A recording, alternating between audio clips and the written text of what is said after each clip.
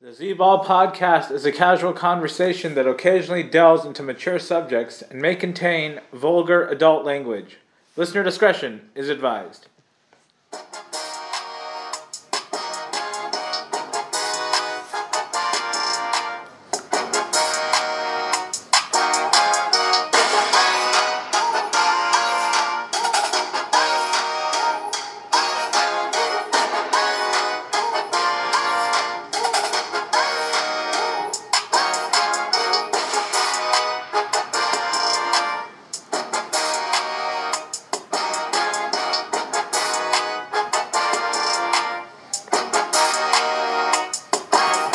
Welcome to the Z-Ball podcast and week 13 of the Scorching Six picks. Recording this on a Thursday night in Southern California, fresh off of another Thursday night football game. And joining me tonight, we got Rebound once again. What up, Rebound? What's up, Z-Ball? How's it going? Doing well. We had a somewhat exciting matchup between the Cowboys and the Saints. The Cowboys came out on top, 27-17 to get back on track after some sluggish weeks in the prior games, and they moved to 8-4 in the season. And the Saints, as you mentioned to me many times during the game, they haven't won anything without famous Jameis Lamus.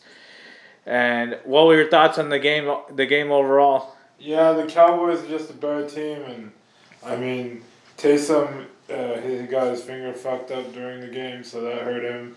And the Saints just need Jameis back. That's their future quarterback, and they're not going to win without him. They're 0-5. What is he going to do with a torn ACL, though?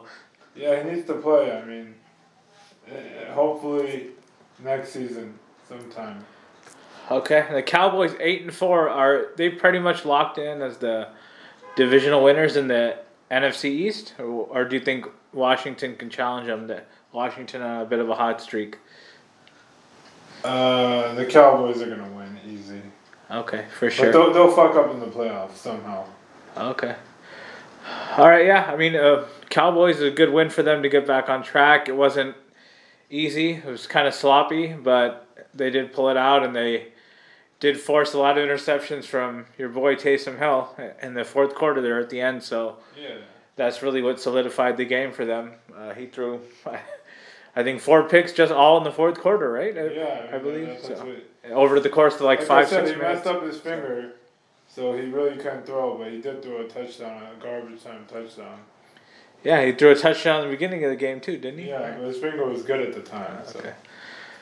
All right, yeah, good win for the Cowboys. Another topic I wanted to discuss before we get into the Week 13 slate is the suspension that was handed down today by Roger Goodell and the NFL to Antonio Brown and 2 other Tampa Bay Buccaneers players for submitting fake vaccination cards. What are your thoughts on the whole situation? I don't know. I think it's about right. 3 games is okay. I get it, but I don't know. Just let the NFL decide on it. It is what it is. Okay. So, a lot of rumblings out there as well, kind of on Twitter. I was reading Twitter. People are not happy that Rodgers did not get the same punishment. So, what are your thoughts? What are your thoughts there? I don't know what to say. Everyone's going to say white privilege and all that stuff, but I don't know. Okay.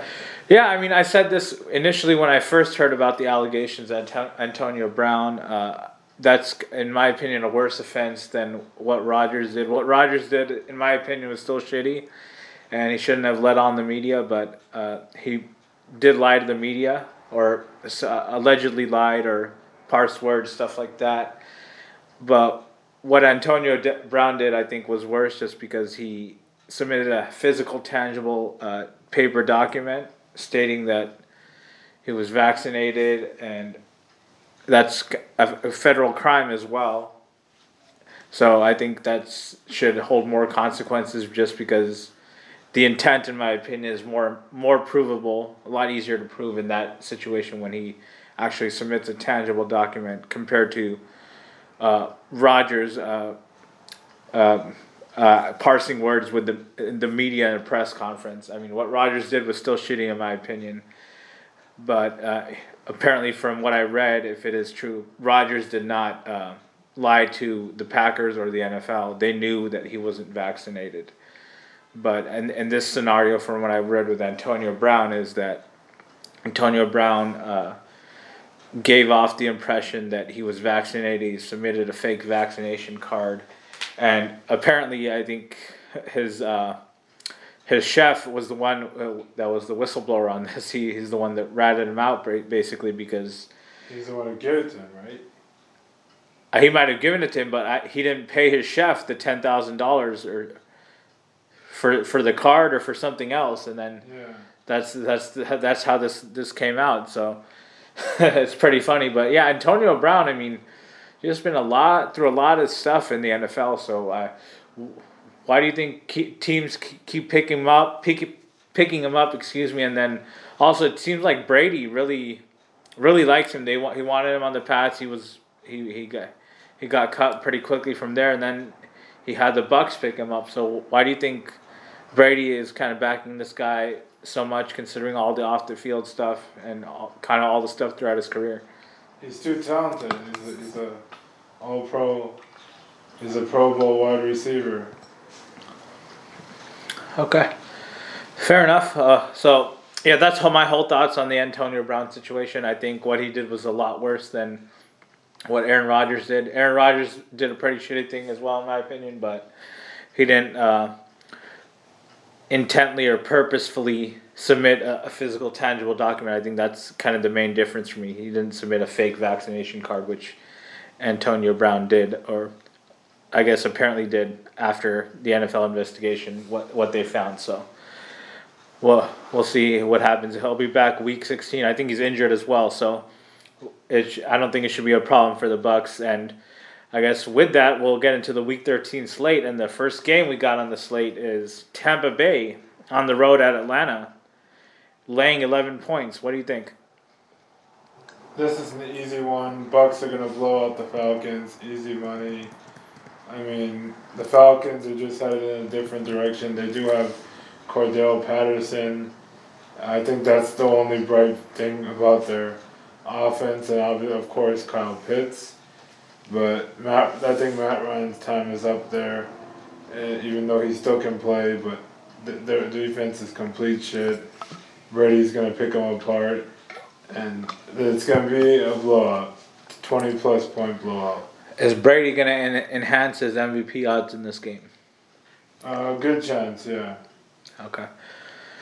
Yeah, I don't know. Last week I picked the Bucs to win, or I picked against the Bucs last week to not cover the 3. They did cover the 3 in the last couple minutes in Indy. They were getting that game was in Indy's control, and then the Bucs defense came through with all those turnovers. They had 4 rushing touchdowns, good game plan on the ground, and they were able to get out of Indianapolis with a win and to move to 8-3 and kind of stay in contention for that number 1 seed in the NFC. And then the Falcons, on the other hand, are still in that wild card hunt for one of the last 2 wild card spots in the NFC. So they definitely have something to play for at home here. But going up against the Bucs, it's going to be very, very, very, very tough. I think the Bucs are going to get a couple turnovers again this week against Matt Ryan. And I'm going to agree with you here, Rebound. It's a lot of points to swallow, but I'm going to swallow this 11 points with the road team Bucs in this one and take them to win the game 34-17. Game number 2, we got Cincinnati at home hosting the 6-5 Los Angeles Chargers and laying 3 points. What do you think? This is going to be a good game. I don't know who wins here, but it's really a coin flip. Obviously, the Chargers have collapsed as of late. I really don't know what's going on, but it looks like mainly their defense sucks. They're 2-4 in their last 6 games. Yeah, and Justin Herbert kind of had a bad game last week as well. Because Denver's a hard place to play. I said that, and I just think since it's in Cincinnati wins and covers. Both teams need the win, but I think overall Cincinnati is the better team offensively and defensively. I think Cincinnati wins by a touchdown. Yeah, Chargers just on a slide, and I'm gonna agree with you here again on this one, Rebound. I like Cincinnati at home. I think they have a better balance all around offensively.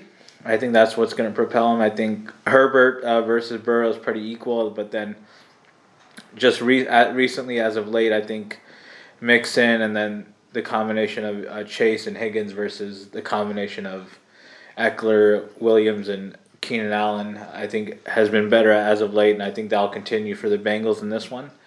And the Bengals will move to 8-4 on the season. I'll swallow the 3 points for them. Take them to win this game 31-24. Game number 3, we got Las Vegas at home hosting the Washington football team and laying a point in this one. What do you think? That's a tough one. I mean, obviously Washington coming off a nice win versus the Seahawks on Monday night on primetime. Raiders coming off a win as well. But I like Washington better overall. I think Tyler Heineke's an underrated quarterback. I think their defense is solid. Antonio Gibson's been playing well. You got Terry McLaurin on as well. I think Washington wins this one by a touchdown. Okay, yeah, I mean Washington on a 3-game winning streak here after starting 2-6. The Raiders coming off a good Thanksgiving win over the Dallas Cowboys 36-33 in Dallas and kind of getting back on track a little after some tough games for them. But I'm going to disagree here, Rebound. Even though Washington football team is on track, kind of hot like they were last season, I'm going to take the Las Vegas Raiders here at home. I think they building on some momentum, and they have kind of that wild card spot to play for in the AFC. They want to try to get one of those spots. And Washington as well. I mean, they're playing for a spot in the NFC, either in the trying to challenge the Cowboys for the NFC East or get in the one of the wild card spots, 6 or 7.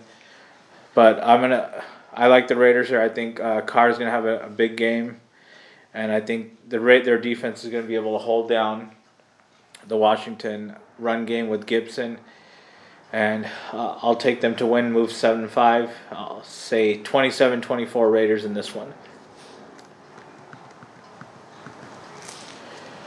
Game number 4, we got a AFC North divisional battle. We got the 5-5-1 Pittsburgh Steelers at home hosting the Baltimore Ravens. Ravens a 4.5-point favorite. Rebound, what do you think? Yeah, this is the easiest one of the week. Don't get fooled. The Steelers are going to cover this game, and they're going to win straight out. Everyone's going to be slamming the Ravens because they're the better team, and the Steelers were complete shit last week. And as crazy as it sounds, as bad as Big Ben played, Lamar Jackson played bad too. And they got the win, but Lamar had 4 interceptions and only 1 touchdown where he literally threw it up in the air and threw up a prayer, and it got caught by Mark Andrews. So Lamar didn't play well either, so don't just look at the win. I think the Steelers are going to win this one flat out. Rivalry games are always competitive. Yeah, I agree with you for the divisional games. I mean, they're always close. These opponents know each other very well. And Pittsburgh coming off a shellacking last week in Cincy versus the Bengals, so I think they're going to come out with better focus in this one at home in Pittsburgh.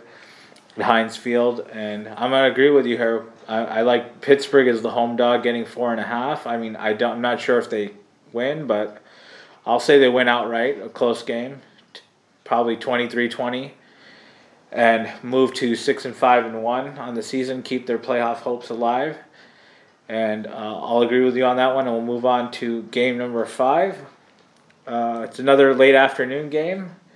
You got Seattle Seahawks at home, 3-8, hosting the San Francisco 49ers. Niners laying 3 points. What do you think, Rebound?